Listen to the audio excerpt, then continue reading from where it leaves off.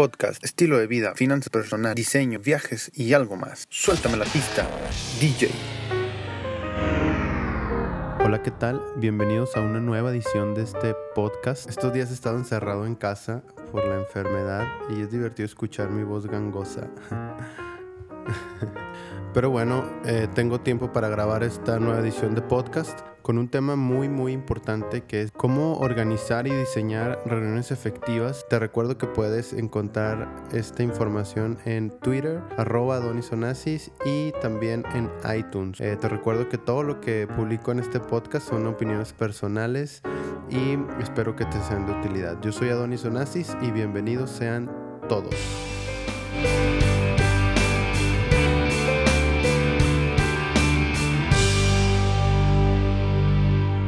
Bueno, esta es la edición número 2 del podcast y quiero hablar acerca de 7 tips para diseñar reuniones efectivas.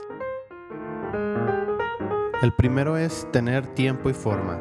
Las reuniones es todo un arte y es necesario que tengamos la formalidad para convocar a nuestro equipo de trabajo y ellos vayan conscientes de que van a apartar un tiempo especial para contribuir, participar, dar sus opiniones. Si es necesario, tienen que dejar un poco las redes sociales, los compromisos, para poder estar al 100% en la reunión.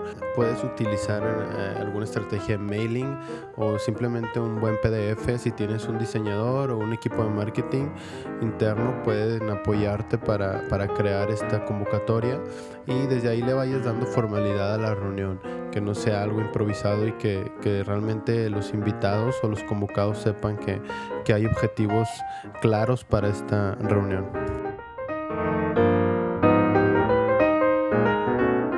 El número 2 es el lugar. Es una moda muy común hacer reuniones en lugares como Starbucks o un café o un restaurante.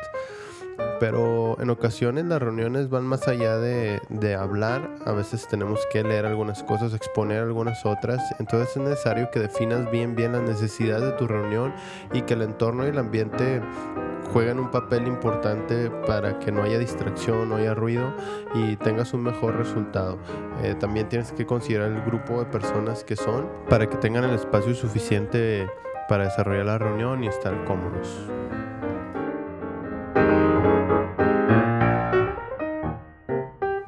El número 3 lo he titulado Gana la batalla del tiempo perdido. Asegúrate de que todo esté listo para el desarrollo y la participación del grupo. Es decir, revisa que tengan todo lo necesario: conexiones a internet, conexiones a la corriente eléctrica, café, hojas, plumas, calendarios, bocinas, pantalla o proyector. Todos estos pequeños detalles que surgen durante la reunión consumen tiempo de muchísimo valor para ti y para los asistentes. Así que debes ganarle la batalla a este tipo de detalles logísticos que definitivamente podemos controlar si tenemos una buena planeación, un buen diseño en nuestra reunión.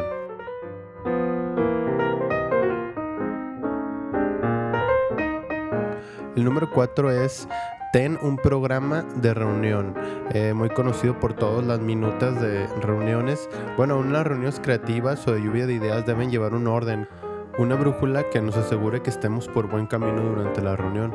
Debemos definir los objetivos de la cita para poder medir los avances en el tiempo y forma que habíamos planeado, y también, ¿por qué no respetar el tiempo que habíamos designado para terminar la reunión? Podemos extendernos algo de tiempo. A lo que no dices en media hora, difícilmente lo vas a decir en 2 horas, así que cuando tenemos las ideas claras, creo que podemos respetar los tiempos que habíamos planeado. El número 5 es compromisos. Luego, cuando nos gana el tiempo, salimos corriendo a la reunión y son típicas las frases como: luego te lo mando por correo, te mando un mensaje, nos hablamos para definir cuándo y dónde nos vemos. Y este tipo de detalles va postergando cada vez más los resultados y los objetivos que se buscan a través del proyecto. Por más simple que parezcan estas tareas, debemos dejarlas por escrito. A final de cuentas, para eso son las reuniones, para establecer esos compromisos, qué va a hacer cada quien y cuándo se van a dar los resultados de esos compromisos. Bien, el número 6 es: ante las discusiones busca ser propositivo. Es muy común que en las reuniones la diversidad de opiniones nos haga empantanarnos en argumentaciones poco propositivas.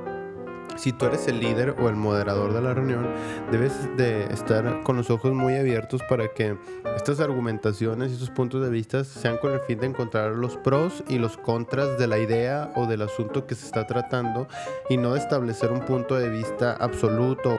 La regla es simple: opina y propón tu solución.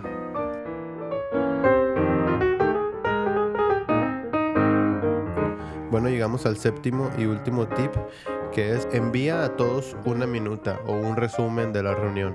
Antes de retirarse, asegúrate de que todos lleven una minuta física o en algún medio electrónico donde pueda estar por escrito toda la información clara y completa, los acuerdos que se tomaron en la reunión y los tiempos de respuesta o de entrega de esos compromisos.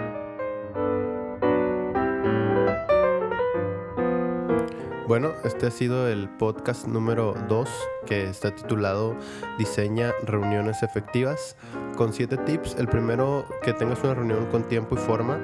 El segundo, consideremos el lugar. El tercero, gana la batalla del tiempo perdido. El cuarto, que tiene que ver con el programa de nuestra reunión. El quinto, tener compromisos claros. El sexto, no empantanarnos en discusiones innecesarias. Y el séptimo es envía una minuta a todos. Bueno, esto ha sido todo por esta segunda edición del podcast. Nos escuchamos la próxima edición, que espero sea pronto. Apaguen las luces, nos vamos. Este podcast se publica en adonisonasis.blogspot.mx, Twitter @adonisonasis y en iTunes.